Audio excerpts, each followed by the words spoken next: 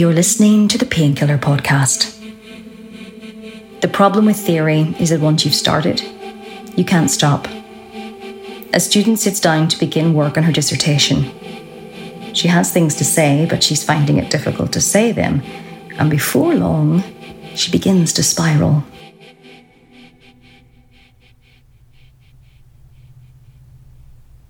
I have things to say. I rinse out my mug, scrub away the tea stains with an old scourer lying by the side of the sink, fish out the last capsule from the box, flick up the lid of the coffee machine and slide the capsule in. Put the box in the recycling. Write, buy more coffee on the board next to tea bags and razor heads and seminar at 8:30 and get ahead on Dissy reading. I have things to say. Press down on the machine lid. Listen as it perforates the plastic with a sharp click. Push the button. Light a candle. Move my clothes from the chair to the bed. Move my laptop from the bed to the desk. Plug it in. I have things to say. Coffee's done. Flick up the lid. Hear the capsule slide back and rattle against the others out of sight. Consider.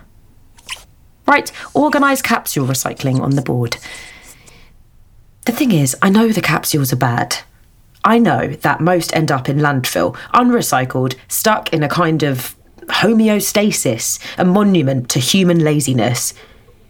I know my own recycling is piling up, green bags shoved in the cupboard, filling with the discards of fake Italian names of Audacios and Stormios and fucking Decaffeinatos. All the while, pink mould seeps out of their pierced holes like an alien landscape, the plastic being taken over by the red weed. And I know that if I had less of a conscience, I could just tip the things into a bin, forget about them, not bother organising the collection. Oh, but I don't, and I won't, so I keep my recycling in the cupboard because even though I know that the capsules are bad and I should just brew my own coffee, I'm just so fucking lazy, and tapping the button is so much easier. So I pick up my Master Origin Arabica coffee from Costa Rica and move to my desk and open up my laptop and open up Word because I have things to say. So I type the header notes and I italicise the header and...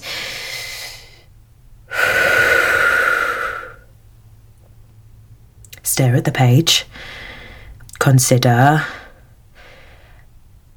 close Word, Google GUA, open The Guardian, click over to the culture section. This is not original. So I close the lid of my laptop and pick up my coffee from Costa Rica and move to the sofa, turn on the TV, open Amazon Prime, which I'm only subscribed to because it's the only place I can watch the tennis, and stare at the ball as it's hit from one side of the net to the other, to the other, to the other, until it strays from its line, flying past its allotted boundary. Fault. Serve. Watch the ball bounce. Fault. And I sip my coffee. But the game must come to its end, so a man fires an ace down the line, and the match must come to its end, so a man fires an ace down the line. And my board is telling me to get ahead on Dissy reading, so I move my coffee from Costa Rica to my desk and close The Guardian and open Word and open Derrida, and he whispers in my ear, "The centre is at the centre of the totality, and yet, since the centre does not belong to the totality, is not part of the totality has its structure elsewhere. The centre is not the centre." And it's 1988. And I'm listening to this man speak in a crowded, hot lecture theatre in France. And it's 2022. And I'm reading as he speaks. And he says the centre is not the centre. And I think, fucking hell. And not fucking hell because it's incomprehensible, even though it is, but just fucking hell. Because he's got it. Or, if not it, he's got something I can grasp at. And I'd like to say that this is the moment of revelation. That this is the scene in the film in the church when the unbelieving so-and-so sits in the pew with eyes wide and looks up to see the face of God. The moment when the world jolts or shifts to the left and suddenly everything clicks into place and I can say this is truth. This is what it all means. These are the things I had to say. But instead, I just think, oh, And then everything tangles. Like a jigsaw I was only just coming close to completing has, without warning, been returned to its box, except now I've lost the reference picture, and there are new pieces that have been mixed into the old, and when I come to try and reconstruct it, there only seems to be 3 corners. So it all complicates, becomes strange. The structure shatters, a grasp for language. I can only repeat, the centre is not the centre. The centre cannot hold. I can't find my words. So I open Word and I try to type, but the centre is not the centre. I have things to say, but the centre cannot hold. I am trying to explain. I think the thing about theory is that once you've started, you can't fucking stop.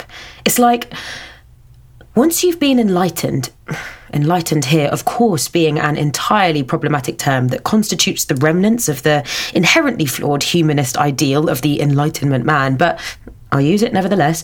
Once you've been quote-unquote enlightened used here in an ironic way, once you've been enlightened, it's like, Jesus, my brain's been irrevocably altered to operate in this tangled framework of Foucault and Barthes and Derrida and Lacan. And now, when a politician says, we need to do this for the children, I know they're working in an ideological system of reproductive futurism by evoking the spectre of the symbolic child.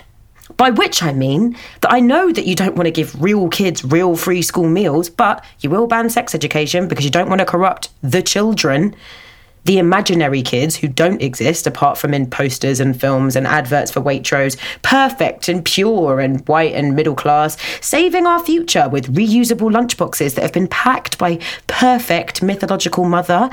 I have things to say.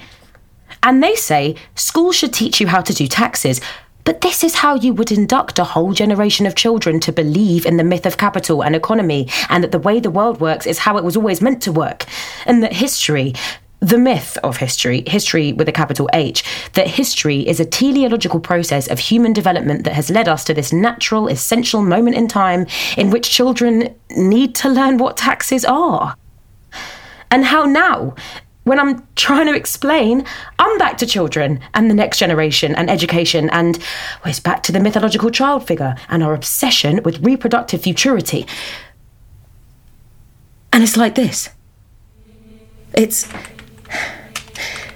Foucault begins his lecture on the 17th of March 1976 by describing a new regulatory mechanism that developed at the end of the 18th century. It's unlike the existing mechanism of discipline, which controls the individual body. He argues that this new mechanism operates on the level of man as species. This new biopolitics is not a disciplinary mechanism, but a way to regulate and maintain a sort of homeostasis in large masses and populations.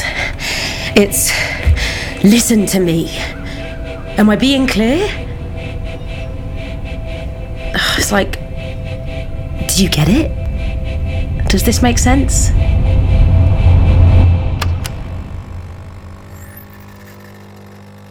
You've been listening to Serve Fault Ace by Lucy Curtis, starring Rebecca Morell. Serve Fault Ace was directed by George Nichols, with sound design by Alice Boyd. It was produced by Hugh Rice Eyre. Thank you for listening.